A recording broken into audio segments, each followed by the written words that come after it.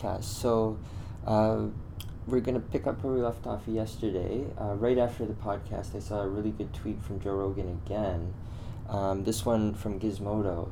The hottest known temperature on Earth was caused by an ancient asteroid strike. So I thought that was a pretty interesting article on gizmodo.com. So definitely check that one out.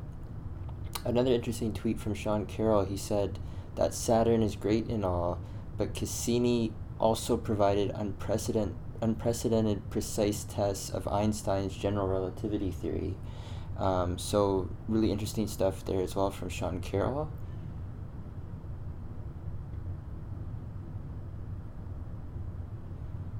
Also interesting, something I wasn't totally aware of before. I did know in the past baseball players used to chew tobacco and spit out tobacco in the dugout, but apparently they also used to smoke in the dugout. So this is an image of that from 1987. Pretty crazy stuff there. Speaking of crazy images, this was from Old Pics Archive. This is an image of Robert McGee in 1890. He was scalped by the Sioux Indians as a child, and he survived. So really crazy image there.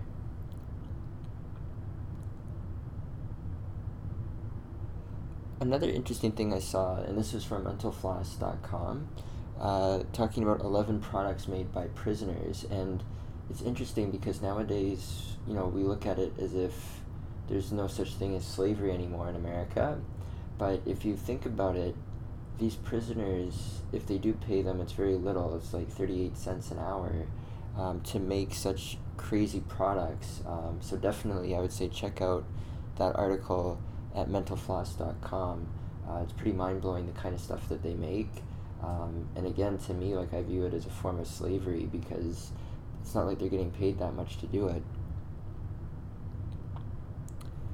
Then there was another interesting article from space.com talking about the moon rotating, and it rotates at the same way that the Earth does, except that's the reason why we never see the dark side of the moon.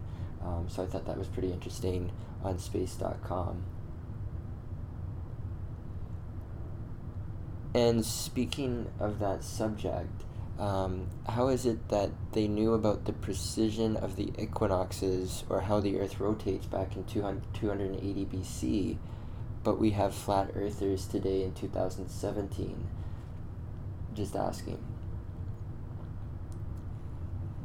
Then I found another interesting thing called myostatin inhibitors, and what this is it allows for animals, people, to gain huge muscles because of this change in their body. And this is an image of a dog, which you can tell is really jacked. But there wasn't just that, it was a cow as well.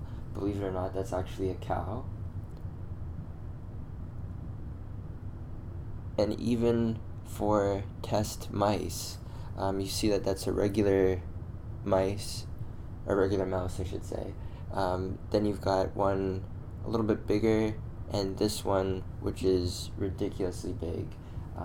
So you see it at the top, just in terms of size, but then you also see it when they cut away to show the muscle. Crazy stuff there.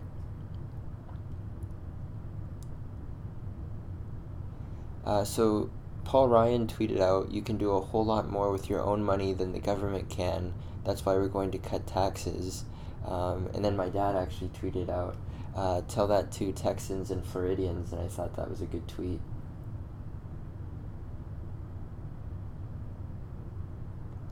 Uberfax tweeted out, "To avoid bad bacteria in the shower, you should let it run for a while before you get in." I always do, but I didn't know the reasoning behind it. Now I'm really happy that I do that every day. So really cool stuff there. Some science to back up why people have certain habits unknowingly, it seems. Billionaire Mindset tweeted out, "Your life is a result of the choices you make. If you don't like your life, it's time to start making better choices." I couldn't agree more. I think that's a really good statement by Billionaire Mindset. Then there was a tweet from David A. Clark talking about Colin Kaepernick, saying, "When I see Kaepernick in the hood mentoring young black males on making better lifestyle choices, then I will know his sincerity. Opportunist." Dylan Park tweeted out, "Aren't you the dickhead who's about to lose his college degree for plagiarism? Talk less." So I thought that was pretty good. Uberfax tweeted out, "In the largest study of its kind, mixed race faces were rated as more attractive than non-mixed race faces." I would tend to agree. Then there was this video about some magic markers that are an illustrator's dream from Mashable.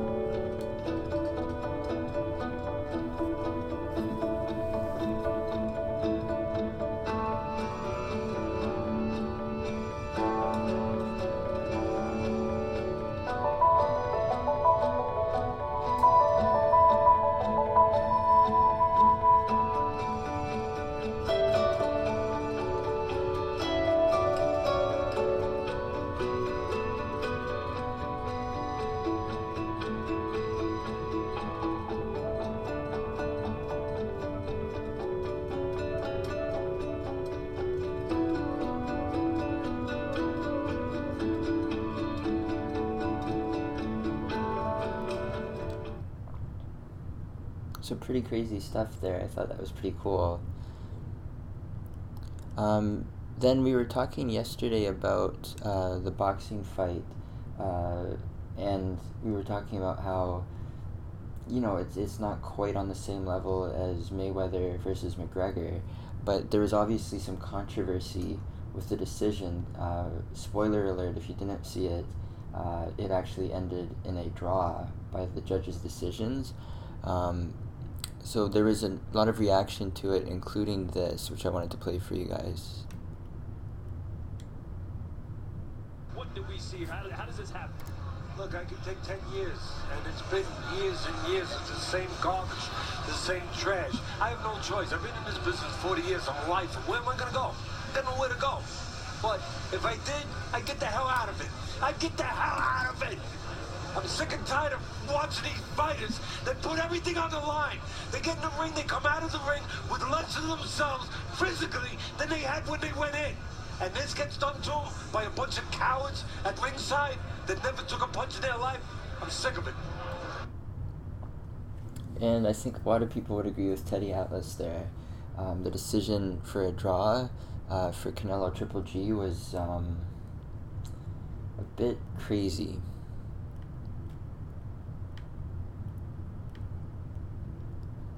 Then Chase Sherman tweeted out this: "De La Hoya 3 weeks ago, Mayweather McGregor is a disgrace to the sport, a mockery. Last night, this was his reaction." I thought that was pretty funny.